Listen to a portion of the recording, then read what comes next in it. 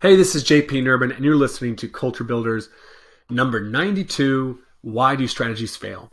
So recently I was watching an episode from the Netflix documentary QB1 Beyond the Lights that covers the stories of three top high school quarterback prospects. And one thing I really enjoyed about it was that it kind of provided some insight into some various culture building activities and strategies they implemented in each of these teams. And one team had this spiritual coach in this episode, and this spiritual coach had the team sitting in their school chapel, and they were sharing individual commitments. Okay, and I think a weekly sharing of individual commitments can be a fantastic strategy to implement within your team to get them to focus on the process. Now, at the start of this kind of activity with the team, the spiritual culture coach says the following: when you come up, speak clearly. You're presenting your commitments to the team. It's important. The goal's got to be observable. It's got to be achievable, and it has to be something that has an impact on the team goal. So my first criticism, I have two here on just that piece, is that he talks about commitments, but then he turns it into a goal-setting meeting. He literally changes the language, and then he also provides criteria that are about goals. So a goal, could be observable and achievable, but if it's a commitment, it has to be controllable. And, he doesn't stress controllable. So it is not a commitment. It is a goal. All right. So then the players get up and they share their partner's goals. And the very first player gets up and he shares this. He says, my partner Chris's game goal was to not drop any passes that hit his hands. And he failed at that one. He's going to get better at that by concentrating more on the pass when it's in the air.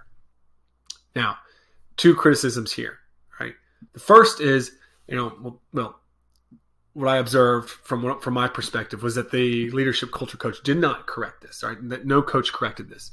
All right, and there's two things I would have really corrected. And one is that once again I would have made this a commitment, but even though it's not a commitment, it's a goal.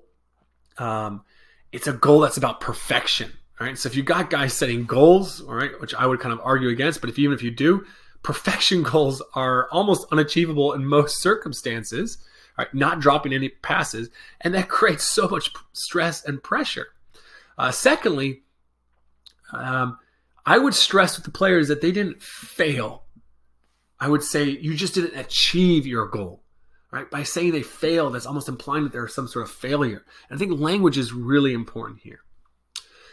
One other piece that I would do in that to improve this activity was the action step for getting better. To get better, he said he would just concentrate more on the pass in the air. That is not a measurable or observable commitment. It is just, I'm going to try harder. But trying harder isn't a commitment because it's not necessarily controllable, measurable, and observable. Now, the rest of this episode, it only gets worse, as one lineman's goal was to make no mistakes. And somehow his accountability partner came to the conclusion that he didn't make any mistakes the entire game.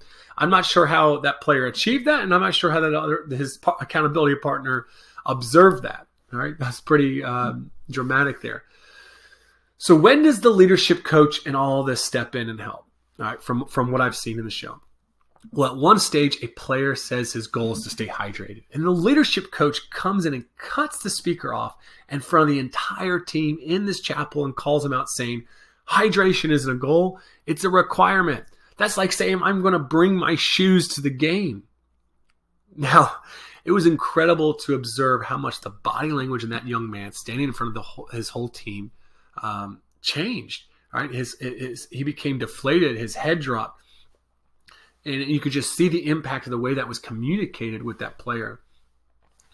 And at the end of all this team sharing, this spiritual leadership coach gives a long speech. And he says this: I don't know if you guys behind the scenes understand how serious this season is. Because if you don't take this season as seriously as these seniors do, where's the team? And I'm telling you, you want the state championship so bad, and you're going to turn around and you're going to see the guys that don't take it as seriously as they do. I guarantee you that you will pay for it. Now here, I don't understand everything he's doing, but I can tell you what.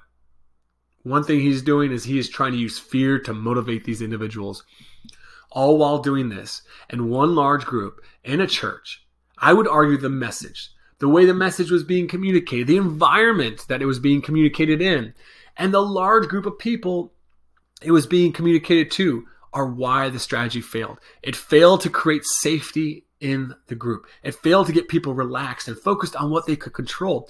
It was so obvious to the viewer, the tension in the room. I was watching this with a few of my friends, and one of my friends turns to me and goes, "So is this what you do?" And I said, "God, I hope it isn't."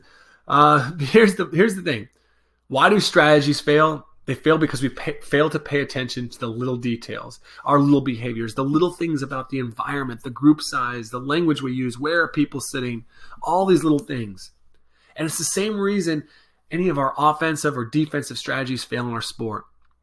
We fail to execute the little things.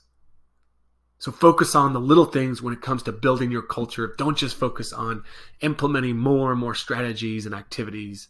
Focus on the little things. That's it for today's episode. Thanks for listening in. I'm JP Nerbun. If you enjoyed today's episode, please be sure to share it with some other coaches out there.